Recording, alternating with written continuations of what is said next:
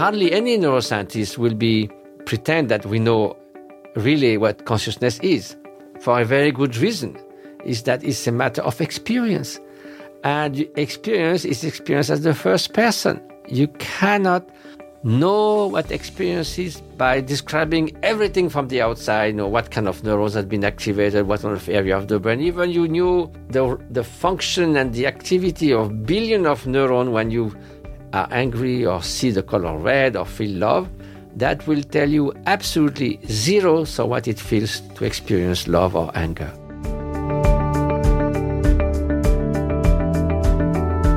So modern science now tells us that meditating or training your mind for a relatively short window of time can create pretty big changes in behavior and outcome. But what if you actually spend somewhere between 40 and 60,000 hours in meditation? Well, that's the life that today's guest, Matthieu Ricard, has lived.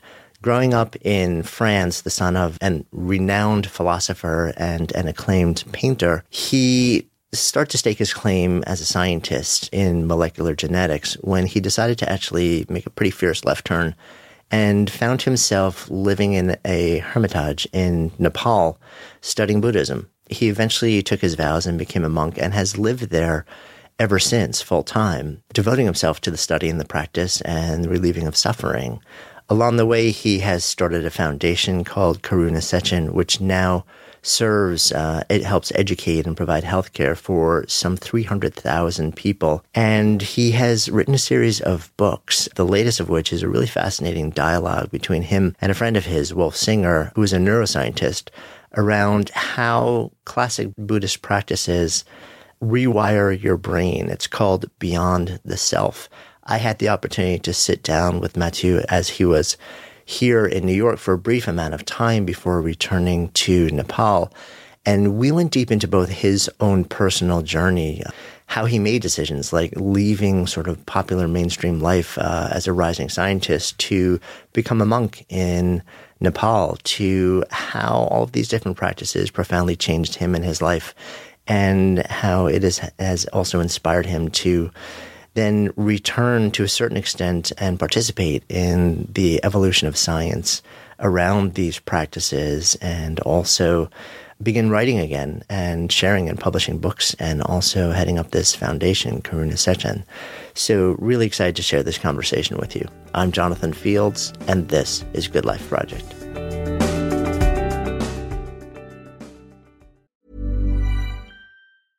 This is Paige, the co-host of Giggly Squad, and I want to tell you about a company that I've been loving, Olive & June. Olive & June gives you everything that you need for a salon-quality manicure in one box. And if you break it down, it really comes out to $2 a manicure, which is absolutely insane. It's also so easy to get salon-worthy nails at home with Olive & June. The difference between how your nails used to look when you did them yourself and now with the Mani system is a complete game changer. The best thing about Olive & June, too, is it's a quick dry. Dries in about 1 minute, lasts for 5 days, and full coverage in up to 1 to 2 coats. Visit oliveandjune.com/perfectmani20 for 20% off your first system. That's oliveandjune.com/perfectmani20 for 20% off your first system.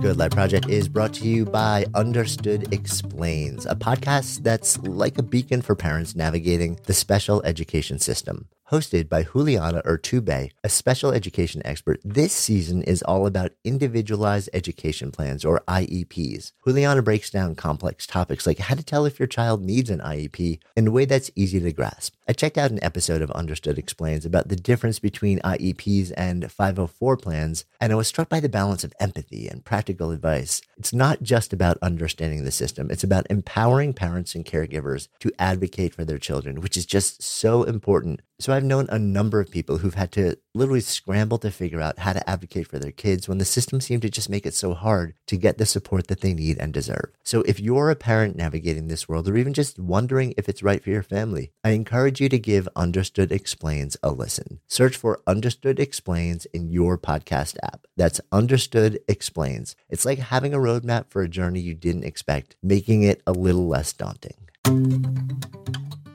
Good Life Project is sponsored by LinkedIn Ads. So as a business-to-business marketer, your needs are unique. B2B buying cycles are long and your customers face incredibly complex decisions. So isn't it time you had a marketing platform built specifically for you? LinkedIn Ads empowers marketers with solutions tailored for B2B. Imagine having direct access to 1 billion professionals, including 180 million senior executives and 10 million C-level leaders. With LinkedIn's powerful targeting tools built for B2B, you can drive serious results.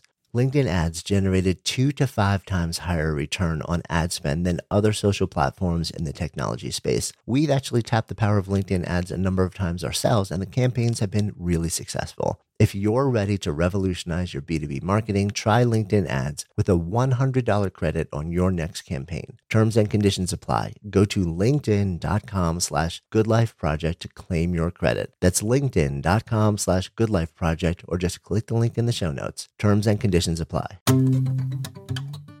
I'm fascinated by you, by your story, by your work. And what I'd love to do is sort of touch down on different parts of your story.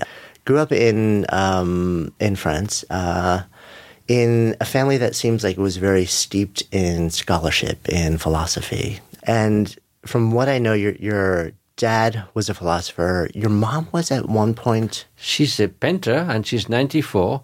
And we just last year helped to make a book of 70 years of her painting, which was a beautiful photo book. And they did a big exhibition of 70 years of painting. How wonderful. So she's still alive, and she doesn't paint anymore because her hands are getting too feeble. But she knew all the painters of her time. And simply she left for India for 20 years, so that made a fatal blow to her career, but she was already exposing in museums, and she did scene sort of paintings for Maurice Béjart, who is a famous choreographer. So she would have a nice career, but she became a Buddhist nun as well. So that's usually not very good for PR for a Parisian painter. To vanish for 20 years. What drew her to that? I mean, if she was very much on a path as a painter, what made her then become a Buddhist nun? I was a scientist and a photographer, and I became a Buddhist monk. So I guess probably the same reason that I moved from a scientific career to study with Tibetan master is that, you find very interesting people in the artistic world, in the science world, in the intellectual world. But it not necessarily gives you, role models for living a good life, and also to become a better human being, to also be more at the service of society and go at the root of the mechanism of happiness and suffering. So, Parisian life is not particularly conducive to flourishing. A lot of tormented people. And also, the thing that struck me, and I guess it struck her as well, is that you meet all kind of people who are genius in their own fields, but that doesn't translate necessarily as being a good human being. So it's puzzling for 18 years old to see those great mathematicians, scientists, philosophers, and some of them are wonderful people, some of them are absolutely impossible, but it does not seem to have nothing to do with their other skills for which they are sort of renowned. So there's this kind of discrepancy that is incoherence in a way that is puzzling. While after I met those men and women of wisdom in the Himalayas, you can't have a spiritual master that is very respected and sometimes say, he's a great master. What a pity he's so angry, jealous, arrogant. It doesn't work because they are respected as spiritual teacher because the messenger is the message, and they are people of compassion, of wisdom, of inner strength, of humility. And so whatever you look as a human quality, you will like to become like them, not just to know the skills that they have developed. It's so interesting the way you phrase that. I'm asked often how I choose who to bring into these conversations. And one of the things that I've realized, maybe I didn't realize I was doing it in the beginning, but I realized since then, is I look for what I would call embodied teachers who don't just have incredibly bright things to say, but when you look at the way they live their lives, when you're in their presence, you just feel there's this, to use your word, coherence. Yeah, so I spent 7 years non-stop with the teacher, another 13 years after my first teacher passed away with the second teacher, Dilgo Khyentse Rinpoche. And for many years I was his kind of attendant, means I was sleeping on the floor in his room. He was very old, and being there all the time, when he was meeting kings and when he was giving teachings to farmers, all kinds of situations. And in 13 years, I never, ever witnessed an action or a word that could remotely harm anyone. It's not that he was, like a passive, everything is okay, let everyone run over me. He was incredibly strong, and you were in a feeling of awe in front of him. But no any crack or defect in the armor of unconditional loving kindness, but not this kind of softy, sentimental one. He could be strict, but also you knew it was just for getting rid of some of your defect. So the mixture of being like a mountain, unshakable mountain, and you could not find defects. So, and it's not also something showy or self-advertising. It's something that you discover with time. So even you cannot judge of the ultimate enlightenment of someone from the inside. But that coherence that you see over the years in private, in public, with humble people and with the, supposedly, big stuff, this is a teaching in itself. Mm. Because, if you see of someone, I've never seen him doing anything that could be remotely harmful to someone, you say, well, of course, but, it's not very common in daily life. Someone who never hurted someone. Indeed. So I want to fill in a quick gap. So we were talking about your mom and her decision to take her path. You started down a very traditional path. You started down the traditional path of academics and science, and you pursued your PhD. And it sounds like the reasons that your mom and you both changed course pretty dramatically were pretty similar, because you then went from the world of science and academia to a monastery in Nepal. Well, first of all, yes. So again, I traveled when I was a little bit over 20 in 1967, met a great master, including the one who's become my first main teachers. And then I came back and forth, many times. I think I went 7 times back and forth until I finished my PhD, going every summer for a month. So even while you were pursuing... So I had really a lot of time to mature that, not to make sort of hasty decision, and to let this be a natural sort of culmination of aspiration. It's like I like the example of an apple on the branch. If it's too early, you pull hard the green apple and you break the branch and you get a fruit that is not edible. When it's ready, you just put your hand and turn a little bit and it falls in your hand. So when things are ready, it's natural, effortless, it's the obvious things to do. So after 7 years or 6 years at Pasteur Institute, it was the clear thing that this is where I wanted to live, the kind of person I wanted to be with, and what I wanted to dedicate the rest of my life. And retrospectively, now I'm nearly 72, I feel incredibly fortunate that I took that decision at the right time, because too early might have been a little bit premature, would have created difficulties with my father, sort of waste of all the education. Too late would have been a waste of time. So it was perfect. Yeah, I guess you follow your intuition to a certain extent with that.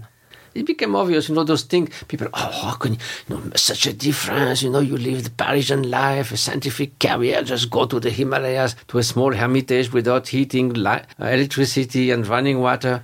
Must have been a shock or something. It was the most natural, obvious things to do. You cross a mountain pass, discover another valley, and you're happy to settle there. It was absolutely just a small, seamless transition. Mm. Even from the outside, it looks like a big jump.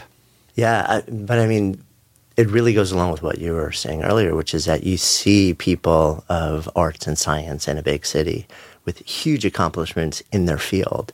And yet underneath that, so often, the more fundamental science and art of just living a good life is not being expressed. Well, it's not that they are, of course, scientists are bad people. Yeah. They're extraordinarily good people. I just come from Madison, Wisconsin, where I've been collaborating with Richard Davidson, who is a leading neuroscientist. is such incredibly good human beings. What I was mostly saying is that there's no obvious correlations. Be a very good scientist doesn't mean that you'll be a very good human being. You can be terribly mean also, while you need that coherence for a spiritual master. Yeah. Otherwise, there's no point. When you decided to actually stay full-time for the first time, from what I know, and tell me the details, you didn't immediately take vows as a monk. That still took number of time. Monks may also seem something from the outside that's quite visible, like a walking flag almost with this colorful dress. And again, for me, it was a no-brainer at some point.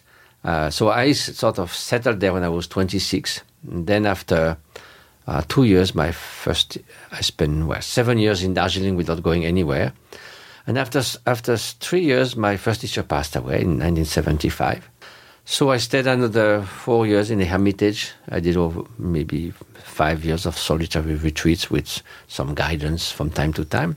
Then in the late 79, I went with my second teacher, Diroken Moshe, he was giving 4 months of non-stop teaching to thousands of devotees, monks, and lamas.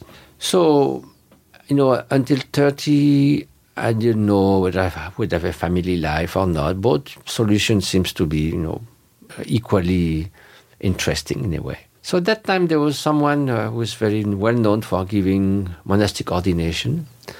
And I was more or less living in a very simple way. So I asked my teacher, will it be good to just simplify my life by becoming a monk? He said, great idea. It will be very good. So at 30, I took monastic vows. But again, it was also effortless, just like a little step over something.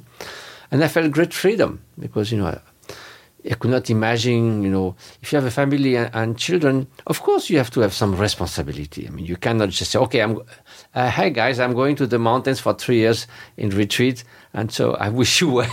You can't do that. And so it's a wonderful adventure to raise up children. It's a wonderful act of love and enriching experience. I'm sure I've seen that. Now we founded through our humanitarian organization. Now we have 30,000 children in our school, so I all the time with kids, and in our monastery we have young kids also. So I see that, but at the same time I wanted to one-pointedly pursue the spiritual path, so it was much easier to just be completely free. If I want to get up, I get up, and the only thing I leave behind is my footsteps. I have no house, no land, no car, no nothing, so I'm just completely free. This is Paige, the co-host of Giggly Squad, and I want to tell you about a company that I've been loving, Olive & June. Olive & June gives you everything that you need for a salon-quality manicure in one box. And if you break it down, it really comes out to $2 a manicure, which is absolutely insane. It's also so easy to get salon-worthy nails at home with Olive & June. The difference between how your nails used to look when you did them yourself and now with the Mani system is a complete game changer. The best thing about Olive & June, too, is it's a quick dry. Dries in about 1 minute, lasts for 5 days, and full coverage in up to 1 to 2 coats. Visit oliveandjune.com/perfectmani20 for 20% off your first system. That's oliveandjune.com/perfectmani20 for 20% off your first system. Hey, it's Ryan Reynolds, and I'm here with Keith, co-star of my upcoming film, If, only in theaters May 17th. Do you want to tell people the big news?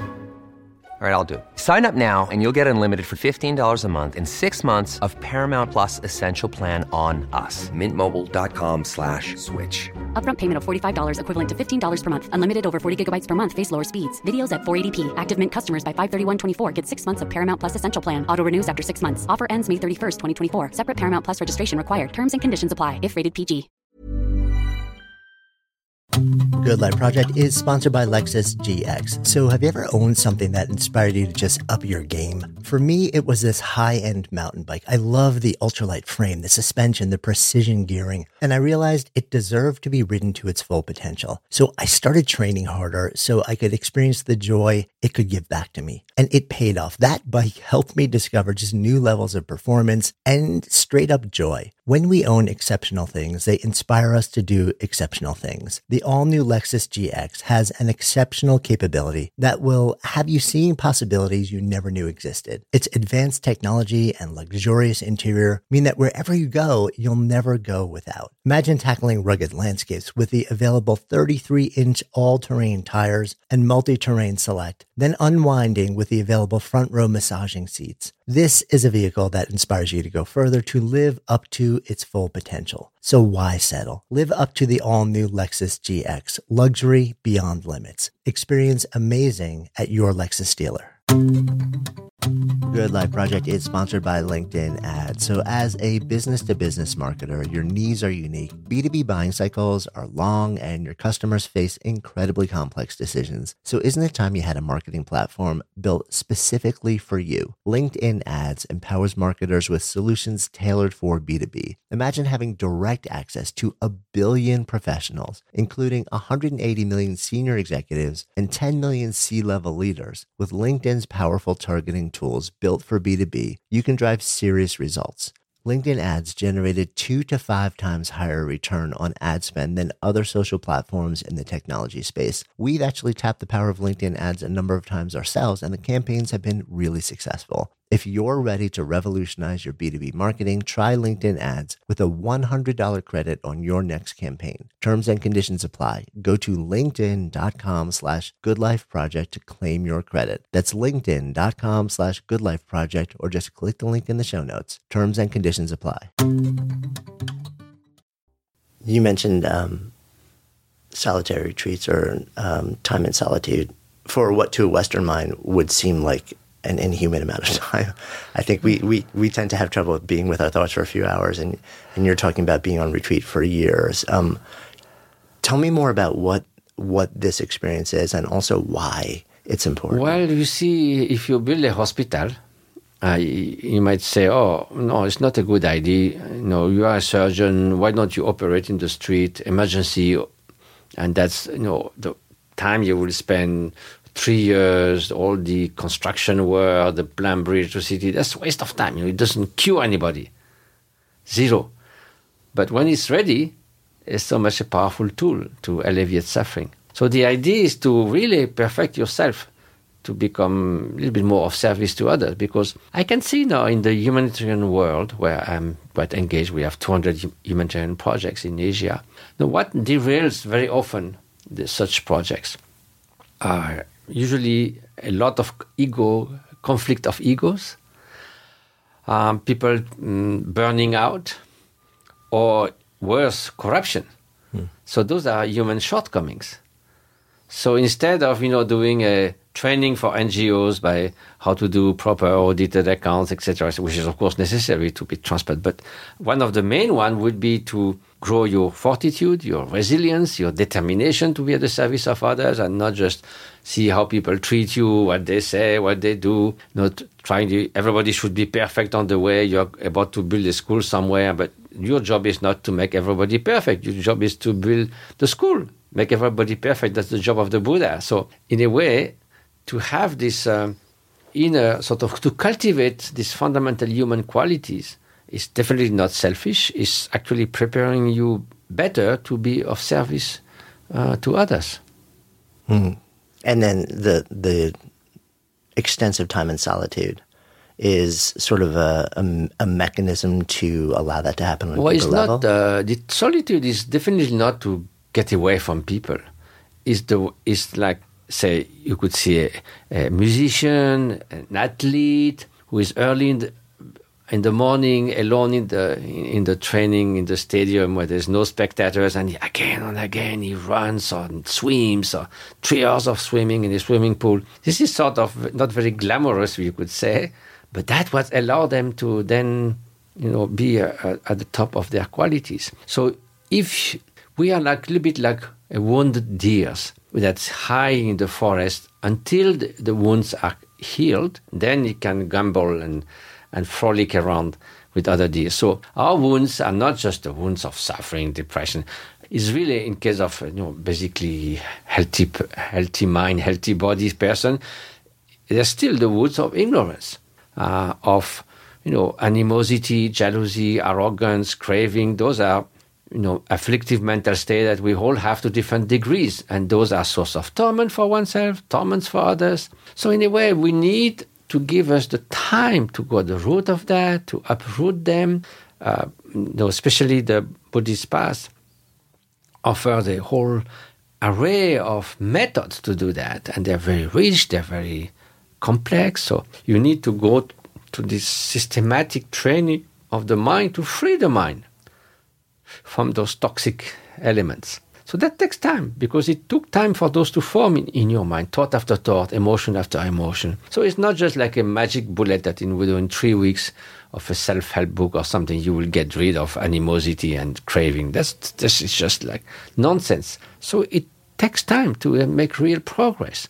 And that's why we do that. Like it takes 10,000 hours for a pianist to play well and be at his first concert. So some of my friends, when we evaluated roughly the numbers of hours of practice when we went to the lab, we don't usually count that, of course. It would be stupid. But for the neuroscientists, they needed to know roughly what we went through. So many of us had done 40,000 to 60,000 hours of practice or meditation. Yeah. So that makes a difference. It's huge. So it's so fascinating. So it's really less about solitude. It's less about withdrawing yourself from other people. It's more about creating the conditions to allow yourself to just focus intensely on the practice. And also, it is freeing oneself from this scattering, distracting, endless, noise of so many aspects of daily life. This crazy speed and just solicitation of the mind. I was with a Tibetan Lama one time in Times Square, seeing all those, lights. He said, they are trying to steal my mind. So that your mind is completely stolen by the ads, the radio, the news, the social, encounters where everybody's called blah, blah, blah. And then the mind is even 10 times more blah, blah, blah of the neurons. So that's not a conducive sort of conditions to mature something over time in a deeper way. So the solitude, the conditions of, not always completely alone, there might be other retreatants, but the suitable condition that you can pursue, especially at the beginning, this process of transformation will be constantly taken away from it. Yeah, and it's really the conditions to pursue this sort of, what I guess in almost modern terms would be considered the deliberate practice, to allow yourself to not perfect, but I guess cultivate the stillness, the awareness. Well, yes, people know that, musicians, they spend hours and hours every day. So nobody finds that strange. Actually, they are admiring the kind of self-discipline and dedication. So this is about doing the same thing with the mind. So it will be a mystery if all those qualities will be at the top right at the beginning without any training. That will be an exception for sure. Yeah. And it's so interesting that you made that comparison, because when you think about athletics or arts or performance or science, well, of course, people assume naturally you would focus on this one particular field and you put in your time. You do the work to become, as good as you can be at it. But when we're talking about just perfecting the mind in the name of living a better life or relieving suffering, we don't have that same lens. Well, that's what we call contemplative mind science or contemplative science. And also it's not with the idea of becoming an extraordinary performer, like a champion. So the idea of performing better than others is not the point. It's the idea that it takes time to cultivate those qualities. And now the reason why I did this dialogue with a great neuroscientist, Wolf Singer, over 8 years of meeting from time to time, is precisely that over the last 20 years, the neuroscience has found out that the brain can change until you're dead. Before, it was thought that once you reach adulthood, the brain is so complex that if you were changing something, it will mess up the whole thing. And then it was found with various ways that in animals first and then in humans, that anytime you become exposed to a new situation or you train in something new, whether it's singing, juggling, or in that case meditating, or even learning as London cab drivers would learn 14,000 streets by heart, their brain change. So then the same thing happens with training in compassion, training in focused attention. So that's why it was a natural encounter for Buddhist contemplative to work with neuroscientists. And there's a new field, we could say, that's called contemplative neuroscience. And last year in San Diego, there was a symposium that was the third one of anyone interested in those fields. Clinical application of meditation, neuroscientists looking at the change in the brain. There was 1,000 scientists, not just like, self-help people, but really serious scientists coming for, see what is the progress in the field. And there's more and more research being done in that sector. Yeah, it really is interesting to see those two worlds coming together. And it feels like it's just the last 10, 15 years that really it's caught on. There's a tremendous amount of research and publication. Yes, absolutely. The number of publications on mindfulness has gone from 20 per year 20 years ago to I think it was 400 last year. Yeah. And also we found some when I discussed with Wolf Singer in this book called Beyond the Self. We call it like that because one of the findings that we found so similar between the Buddhist approach and neuroscience is that there's no central post of command in the brain. The brain is all about synchronicity between different areas, dynamic rearranging of those different areas talking to each other, and the result is a particular mental state. So it's like emergent phenomena all the time, completely dynamic, with every area talking to each other, and there's no, like a hub in the middle, like the control tower in an airport. So that is very close to the idea of the lack of inherent existence of the self in Buddhist philosophy, where we say, of course, there is a self, but it's a conventional label that we give to the dynamic flow of experience that our consciousness goes through that makes our personal history. But there's no autonomous, separate, permanent entity that is the self. That is often the case when you think of the soul in Christianity or the Atman in Indian. There's a kind of entity.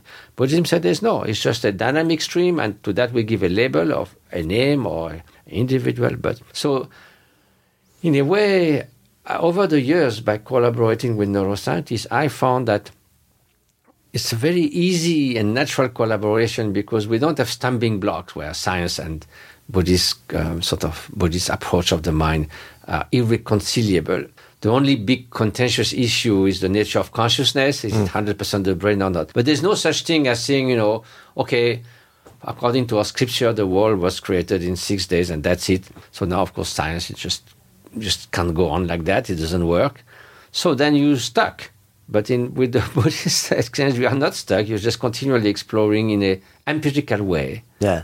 I mean, it feels to me like a lot of that really easy relationship also comes from the fact that Buddhism is not sort of, I'm coming from the place of a neophyte, but my experience of Buddhism is that it is not sort of a hierarchical, theological, traditional religion, the way that you look at so many others where there is some entity or some being and there are supernatural claims which you either buy into from a place of faith or not, without judgment either way.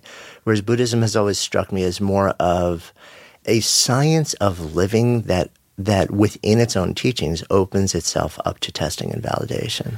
Well, Dalai Lama said if any tenets of Buddhism is clearly refuted by science, then we have no problem of abandoning it, no issue at all.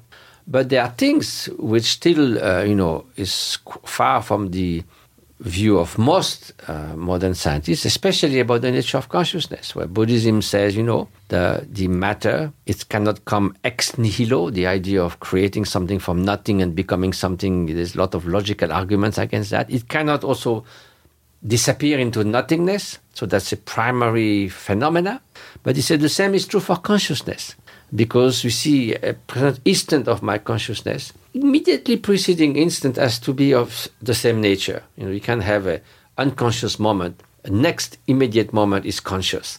So there's to be a chain of conscious moment continuing because the cause has to be, the result has to be somehow coherent in nature with its cause. So that means also there is a beginningless stream of consciousness, and you so cannot come to complete end. It cannot disappear into nothingness.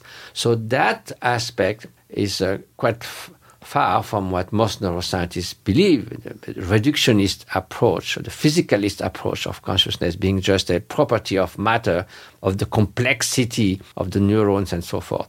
But still, hardly any neuroscientist will pretend that we know really what consciousness is, for a very good reason, is that it's a matter of experience.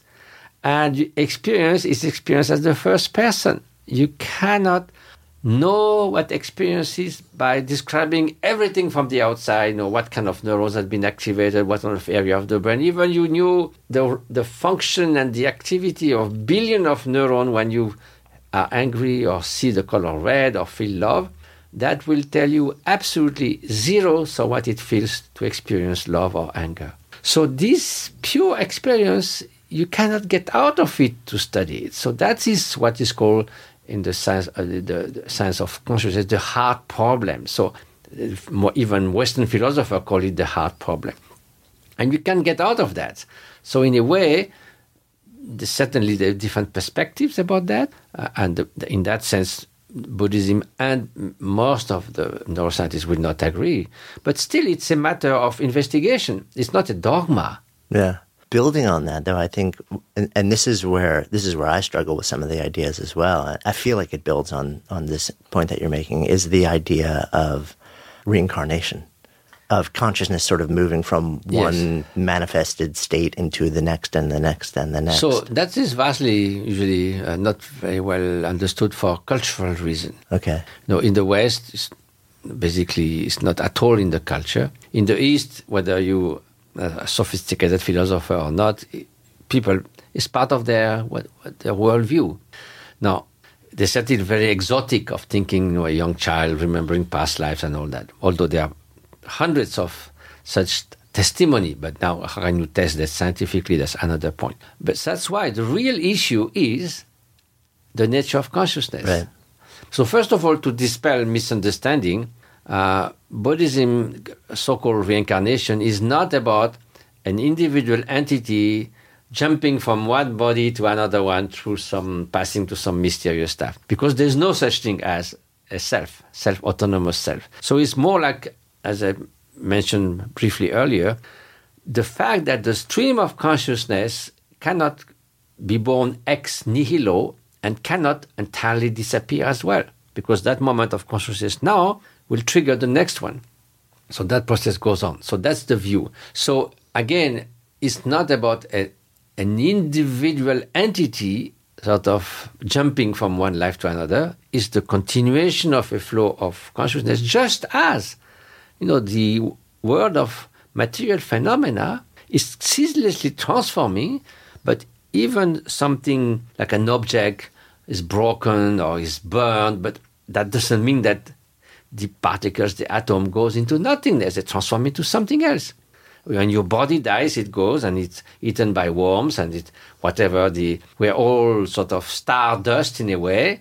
And so that doesn't go into nothingness either. So that's the view of Buddhism. So the point of the continuation of consciousness beyond this association with the physical body is really comes down to what is the nature of consciousness. And so far, that question, even from scientific perspective, is far from being settled.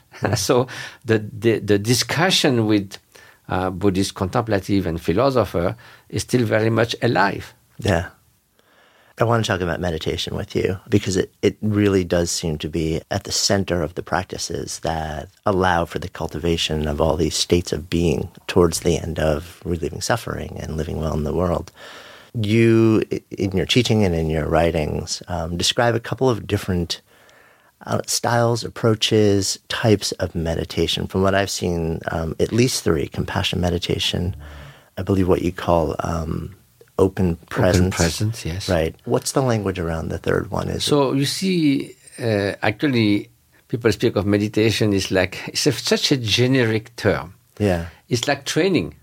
So, right. So tell me what you mean tell by to one it. of your friends, okay, I decided to train.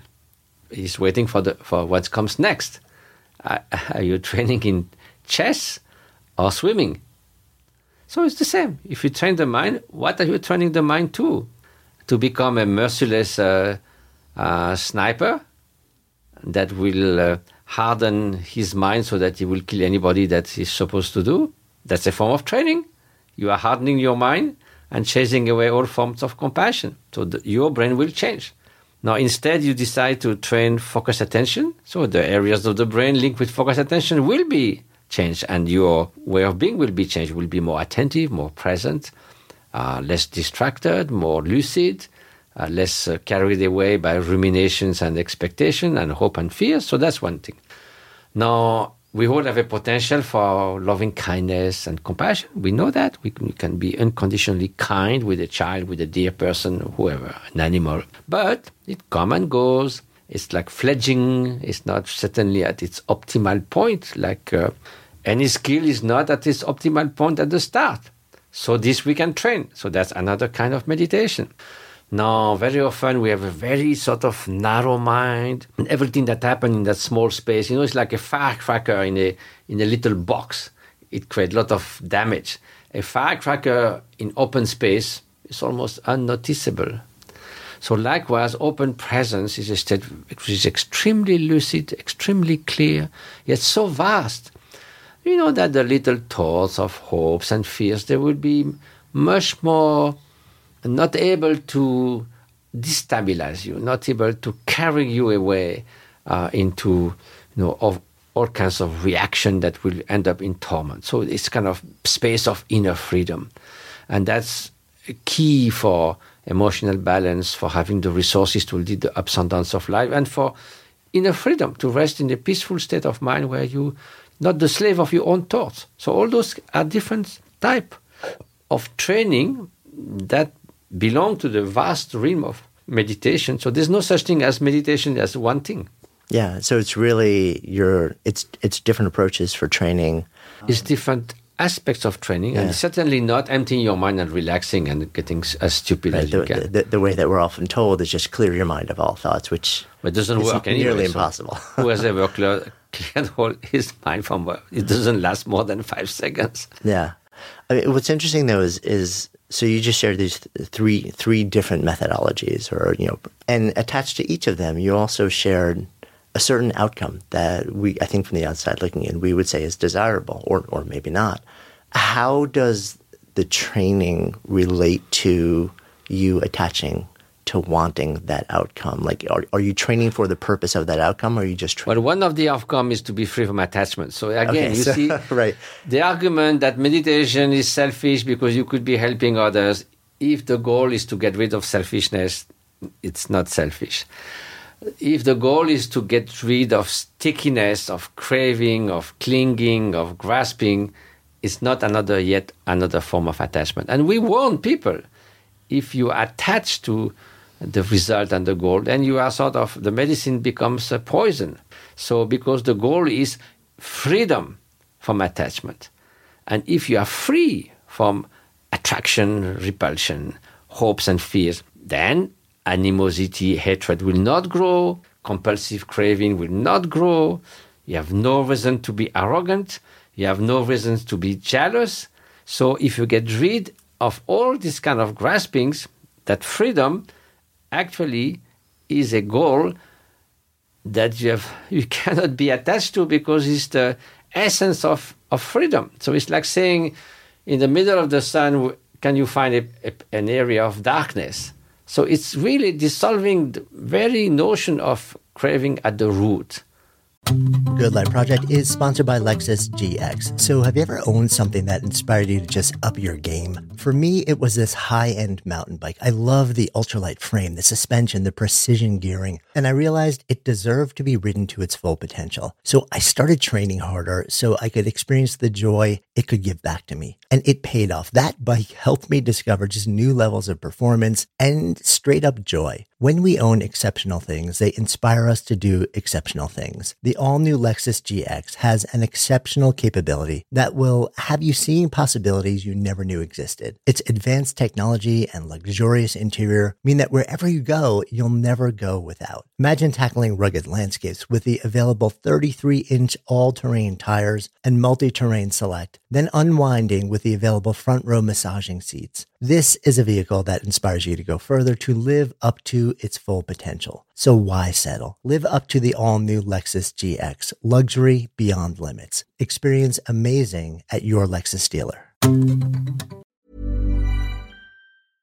Imagine the softest sheets you've ever felt. Now imagine them getting even softer over time. That's what you'll feel with Boll & Branch's organic cotton sheets. In a recent customer survey, 96% replied that Boll & Branch sheets get softer with every wash. Start getting your best night's sleep in these sheets that get softer and softer for years to come. Try their sheets with a 30-night guarantee. Plus, get 15% off your first order at bollandbranch.com. Code BUTTERY. Exclusions apply. See site for details.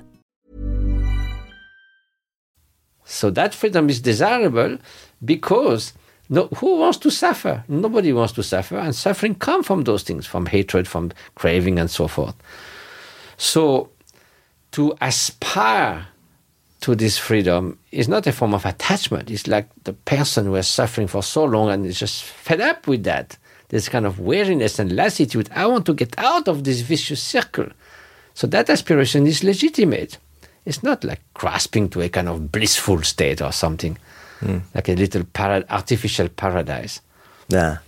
You've referenced a number of times now that you have, for a long time now, had scientific collaborations, sort of exploring, working with neuroscientists, really looking at what's actually happening within the brain through this devotion to practice, to training over a long window of time, and also looking at the difference between the brains of people who've been doing this. I think you said 40 to 60,000 hours, somewhere in there for you, and versus somebody who's fairly new to this. When you talk about, aspiring to freedom, what is the neuroscience showing us changes within the brain of somebody who has engaged in these practices extensively for a very long time versus somebody who hasn't? Well, the point of doing so was some kind of natural curiosity for knowledge.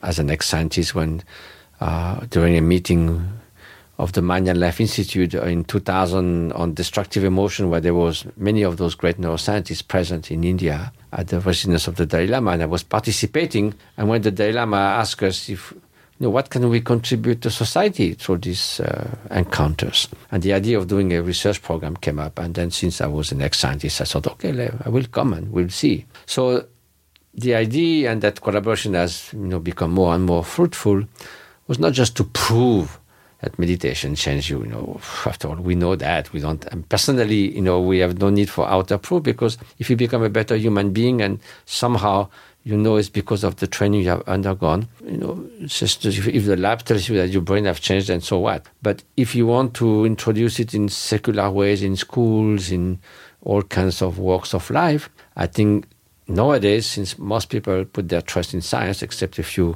crazy people, happens sometimes, unfortunately, these days. But since science is a kind of source of valid knowledge, so if science, confirms that there's a real change, you're not just fooling yourself, by being relaxed and feeling good, but then the next moment you are confronted with difficult situation, you again, just as before, as unequipped to deal with those human situations. So what was found, is that, each type of meditation has a different signature in the brain, and those changes are very significant when meditators engage in specific meditation, say like compassion. There's area of the brain related to that, like parental love, empathy, positive affect. They are activated much more than they would be in untrained subjects.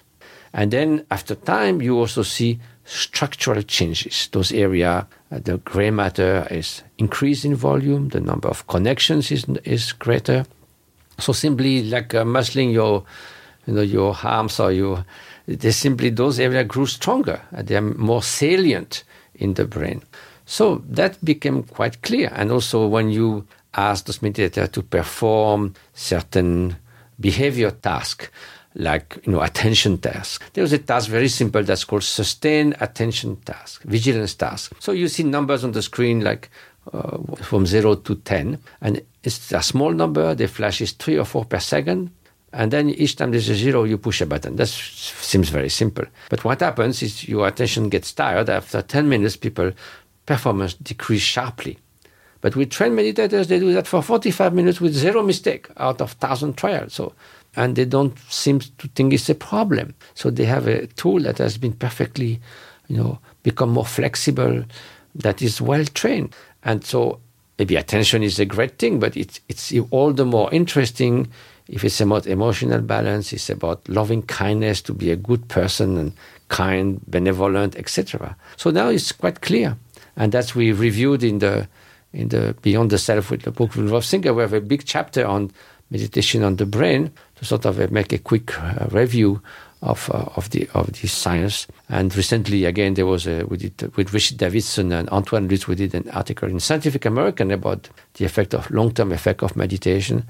So now it's widely accepted in the world of science. Yeah, what's fascinating to me also about the conversation in your latest book was the idea of efficiency, was the idea that, when you start, and it makes perfect sense because when you think about, again, using the analogy of athletics or art or something like that, when you start something, it's very labor intensive and it's very inefficient in your brain and you're using a lot of energy because you're not wired for that in the beginning. Right.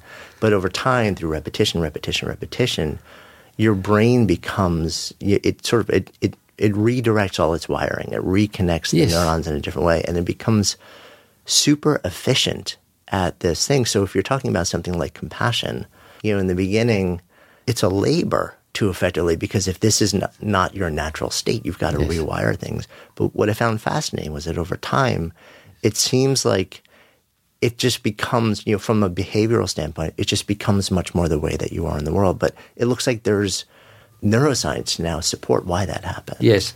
It becomes contrived, difficult, and you don't do it well. And then in the middle, it still requires some effort, and you do it okay. And in the end, you do it perfectly without effort. It was very interesting that in the attention task, they measured the beginners and untrained subjects. Those who have done, reasonable amount of training, medium, say 5,000 hours of practice on attention, and then the long-term meditators, more than 30,000 hours. What they found is in the beginning, the attention areas are highly recruited. If you give them an attention task, they really try hard. The brain area are strongly activated, but they still don't perform very well. It's like you learn how to ride a bicycle. You are very nervous, a lot of attention, and still you are very clumsy. Then the mid-term meditators, they still have to engage those areas very strongly, very actively, and they perform reasonably well. Now, if you go to the long-term meditators, they are absolutely good at the attention task, but they only need to slightly activate the attention area because they are sort of, they are so well tuned. And I remember, it's like entering the flow. I remember a downhill Olympic skier, a woman who became gold medal. And she says, when I won that downhill race, I felt like a river. It was totally effortless and beautiful. So that's the consummate skill. And so all those qualities, including well-being, which is a cluster of quality like loving kindness, inner freedom, those are skills that you can train. And that's, I think, one of the main features that came out of the collaboration between neuroscience and meditators. Yeah, and I love seeing that. It's really illuminating. I had this really interesting reaction to it. I'm curious what your response is to it, which is it's just such a clear manifestation of a Western mind where I said, wow, this is fascinating that you can actually see that happen in the brain. And then I looked at the numbers that they were using. It's like you said, the difference between somebody who's considered kind of a newbie at around 5,000 hours of meditation versus somebody with, like 30, 40, 50,000 hours of meditation. And the Western mind in me is like, wow, so somebody who's considered, a novice has already got 5,000 hours in. But interesting, I think, for society, because, who is going to do 5,000 hours and even less 50,000 hours? So if it wasn't the case that the second wave of research was about people doing 20 minutes a day, as we do for physical exercise, over a certain number of months. So if that has given hardly any result or difference, then you say, okay, that's good for you in your hermitage in the Himalayas, but that's something out of mainstream, so it doesn't concern us. It cannot bring good to society. There's no point trying to put meditation in school because, this is out of reach.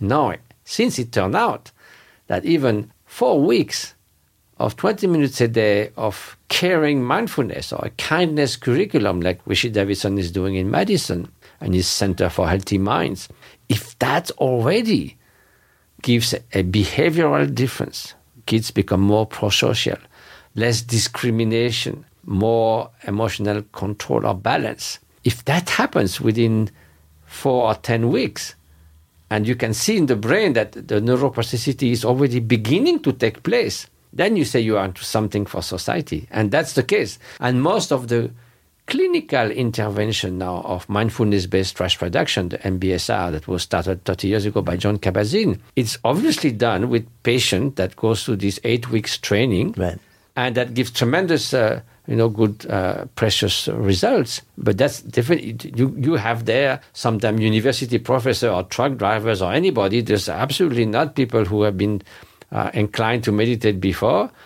But what is interesting is they continue after the training, most of them, because it brings them such benefits. So that is the main point, in fact, for society, outcome of our collaboration. Yeah, so it's more the actual, it seems like, interestingly enough, the behavioral outcome manifests far more quickly than the sort of neurological efficiency in the brain. Well, you can see the change happening in the level of the brain, of course, but it's not as big. And also, you see all kinds of change in the immune system and in all other aspects of our health as well. Right.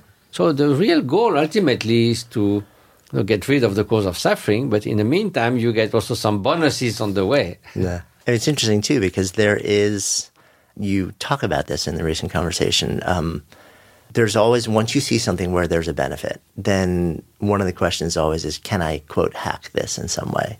Can I use neurofeedback, biofeedback, substances to try and get these similar benefits without having to actually do the slow, painstaking work? And we're seeing that a lot, so I'm curious. Like that's like kids who want everything right now and make a tantrum. It was not just kids, and now, but more like the grown-up versions of those kids. But you see, athletes, they say Olympic athletes, unfortunately, there's been a lot of cases of doping, right? Yeah. So because they're all at the top and they want to get this slight edge on their competitors. But imagine, nobody would have thought, I'm not going to train at all. I'm just going to train a substance and I'm going to beat Usain Bolt. It will never work. So they do that as enhancers. But you don't need substances. You can put, sometime for people who suffer from epilepsy, you have to find out some place in the brain where you can put some electrodes so to neutralize the fits. Now, while doing that, you have to look. So you open the skull and you put some electrodes and try to find the area that will prevent epileptic fit. While doing so, the scientists found that sometimes they put the electrode in a particular area and people feel incredible bliss like they never felt in their life. Like unbelievable bliss. Take out the electrode, boom, it's gone. You put it a little bit next, within seconds, they feel there's no need for me to be in this world. It's obvious to them. They will commit suicide in 1 minute. Take off, come back. So you could do that. You could put substances in the brain, but just there are like stimulations of the brain, but there's no neuroplasticity. The moment we take off the trigger, the drug, the electrode, it's gone. So it doesn't replace training at all, because training brings about a complete restructuration of several areas of the brain. Not only one area that is sort of muscled up, but the way the connectivity with other areas is changed. So basically you are changing the brain in an incredibly complex way that never any specific substance or stimulation or feedback will ever do. And also the idea that, you would put a few electrodes on the forehead, and when you engage in meditation, it goes beep, beep, beep, or you hear birds singing, and through that you can know that you are in the right thing and you can do further. I mean, it's like children's game. Compassion has to be recognized, or loving kindness. We have to identify that feeling. You have to live with it for hours and hours and hours. And then gradually it will soak in your innermost being, and it becomes not a second nature, but your nature. So you don't need those beep, beep, beeps to do that. You need sound instruction from a qualified teacher and a lot of practice. Yeah, it's interesting because I'm curious about all of this. I'm curious about any technology or training methodology. But I guess it's tempting for people to bring up with gimmicks and stuff. I think it is, because we want to get there now. We want a quick fix. But there's really interesting research around. So I'm not somebody who dabbles in any sorts of substances.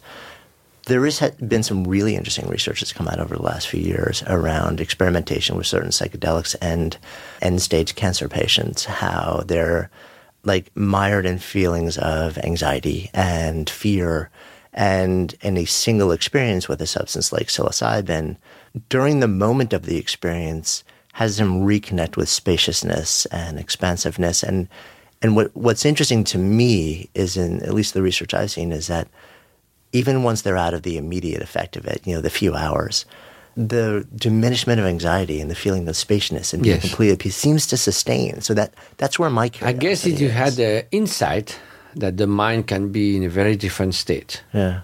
Not through training, but through either a psychedelic drug or sometimes through near-death experience.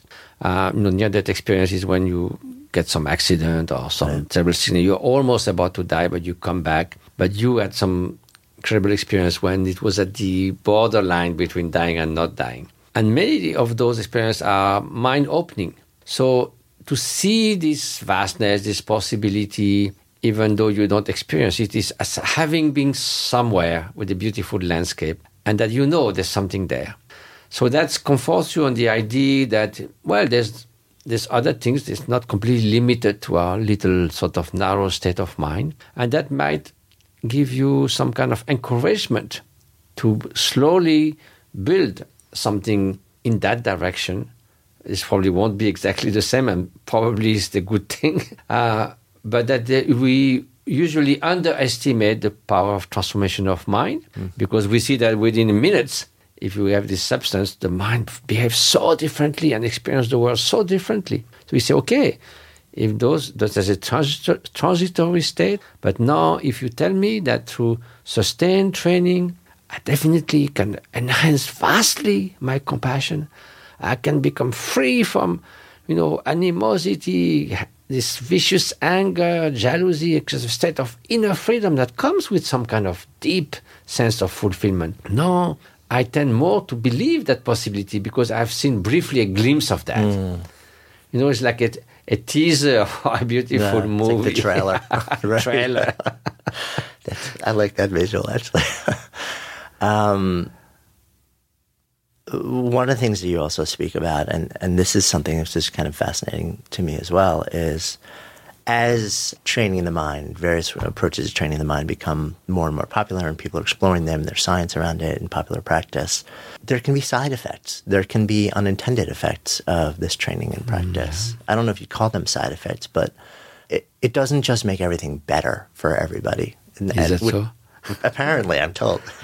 Well, I think I would call them more unexpected bonuses, usually. Yeah.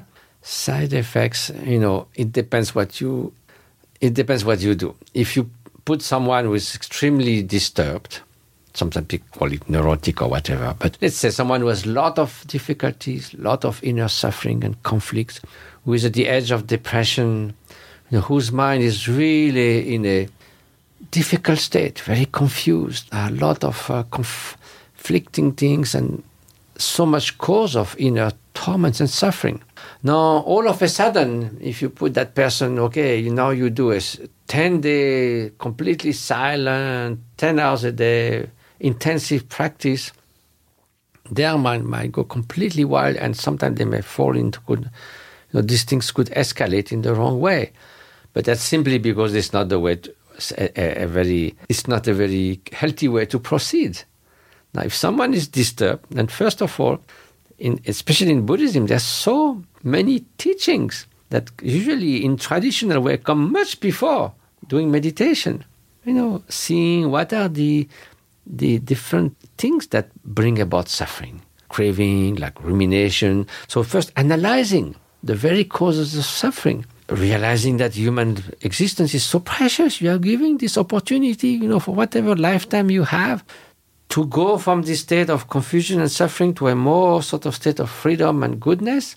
So you have a fantastic opportunity given, like giving a field to a peasant. You also have to reflect on impermanence. That is, you will die, but you don't know when. So suddenly you start to set you put the foundation with a worldview, and then, okay, what are the causes of suffering? It's animosity, rumination, hope and fear. First looking from the outside with the help of someone to identify those. Then how could I use some antidote? You're given all kinds of tools. You are not just dumped into a meditation room and say, sit there and do nothing, don't move and deal with your mind. And that mind is such a chaos. It is sort of destroy yourself. So I think it's basically, just sort of inappropriate situations that normally would never happen if you do it in traditional way with an authentic or qualified instructor. Yeah, so I guess that's the big point, is that it's important to do this in the right context, under the right instruction, where it's not just the training, but also its guidance and its teachings around that, and it's the tools that also support it. Well, once in my life, I've been in a Maserati. This guy in Paris took me, and he said, if I put the accelerator to the ground, the car is going to spin on itself because it's so powerful. Yeah. So I said, well, it's not something to put in the hands of a Buddhist monk. So likewise, there are methods to first clean your mental house, and everything has to be gradual and progressive. So you don't put someone who has never piloted an airplane on a supersonic jet. You put on a flight simulator where it is no risk of crashing, and slowly you learn. Nah. Or you don't learn to sail on a boat on a super hurricane day. You learn with a fresh breeze on a beautiful day with a qualified sailor, and slowly you gain skills. Makes perfect sense when you phrase it that and kind of lay out the picture that way. It occurs to me as we're speaking that the, quote, career that started with you in science has never really ended. Well, it did. There was a big gap because for, say, 30 years, I was completely on my own with my teachers not coming back to the Western world, with my teachers in the Himalayas, practicing in a small hermitage, studying the scriptures, hardly reading any Western book in either French or English. So I have a big gap of what happens in the world in those days. And it was kind of an accident when in 1997, someone proposed that I do a dialogue with my late father, the French philosopher Jean-François Revel, The Monk and the Philosopher. And it became a huge sort of bestseller in France. So suddenly it was, thrown back into the Western scenes, and then it sort of snowballed because I did other books with the astrophysicists, so. But of course, I never imagined that I would go back to a scientific lab. So it's only in 2000 when I was invited to participate in the Mind and Life Institute, and later I've been close associated with the Mind and Life Institute since then. I'm part of the family. We founded the Mind and Life Europe now. And so then, yes, I went to the lab, first as a guinea pig, then as a sort of collaborator, because the meditator has to co-design the protocol of the study with the scientists. Otherwise, how do you study meditation? So they made me co-sign some papers to show that it's not just subject and guinea pigs, but also full-fledged collaborators. So yes, I was certainly not expecting that. But again, I don't do it that much. I go maybe a few days here and there, several times of the year, to do the nice thing, which is to go in the scanner, try experiment, different states of mind, and then my scientific friend have to crunch the data for several months. I don't do that. I go back to my mountains. I want to start to come full circle with you. I know her. So Final question, really. Well, two more questions, because one is just a curiosity for me. Monastic life. Mm-hmm. When you go back and forth between, when you spend the vast majority of your time there, and then you enter back into, you go to Wisconsin, you're in a laboratory environment, you're in major cities. How is that for you? But the only reason I do that is, to share ideas that are dear to me. I believe that the collaboration is useful to society, not the programs in school. So it's the idea of benefiting others in different ways. Then, the books in the beginning brought some resources, and I don't need them. So I started this humanitarian organization, Karuna Secen. Thanks to not only the books, of course, but after that, this expanding and a lot of philanthropists and, joining us. Now we are helping nearly 300,000 people every year in the field of health, education, and social services in northern India, Nepal, and Tibet. So that's also a reason why I sort of continue to move back and forth. And also there's an opportunity when my friend Wolf Singer asked us to do this, propose that we do this dialogue together over 8 years that's just published by MIT Press. So, it's tempting with such a great mind to spend time on and off, a week every year over a long time, and then we mature this dialogue. So of course, it is inspiring and this mutually enriching. But if I was thinking that it doesn't as much use, then I will happily stay in my hermitage non-stop. And that actually I'm contemplating doing that much more because, now I've been doing that for 20 years and I think I could share whatever I could. And at some point, there's no point going into the civilization of repetition. So I think I've done what I could. The humanitarian projects of Karuna Secen seems to will continue on their own merit. And I think probably I've talked too much. So it's time to go back. As my dear 94 years old mother says, silence is the language of the future. So I'm trying to put that into practice. How often are you in touch with your mom? Well, because she's 94, I go much more often to see her. So I know I spend several months every year. Oh, nice. Because it's nice to be together. Yeah. And she lives in a Buddhist center in south of France, where all my friends who I met came to the Himalaya as well. 40 years ago, 50 years ago, they also lived there. They're a group of translators. So it's like my heart friends. And so it's nice to be there when I'm not in Nepal, this kind of place where I feel comfortable to be. Yeah. So as we sit here, the name of this is Good Life Project. And one of the things we're really just exploring, what does it mean to live a good life? So if I offer that question or that prompt out to you, what comes out? So I think a good life is not only, of course, a life where you flourish. Really a life where every moment is felt worth living. And then when you look at 10 years, 20 years, you say, well, that was worth to be alive. So that sense of feeling fortunate, deep satisfaction.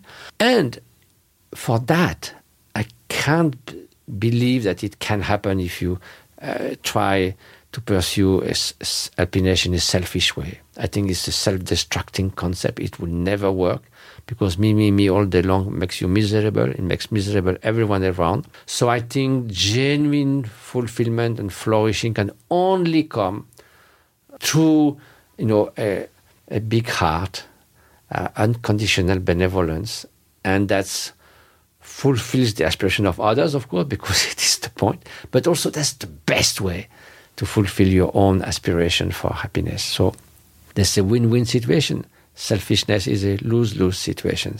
So that's really, I'm totally convinced of that. That's also why before this, Beyond the Self, I wrote a much too big book on altruism, 800 pages, because I wanted to make a case that this is the most pragmatic answer to the challenges of our times. For the care for future generation, for the environment, care for social justice in the midterm, and more caring economics in the short term. Altruism is the answer, not selfishness. So that's, I think, a great source of joy to have shared some ideas. And now, as I'm getting older, I want to gain some freedom to continue my path. Thank you. Most welcome.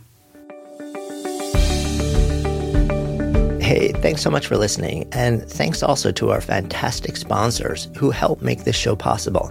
You can check them out in the links we've included in today's show notes. And while you're at it, be sure to click on the subscribe button in your listening app so you never miss an episode, and then share the Good Life Project love with friends. Because when ideas become conversations that lead to action, that's when real change takes hold. See you next time.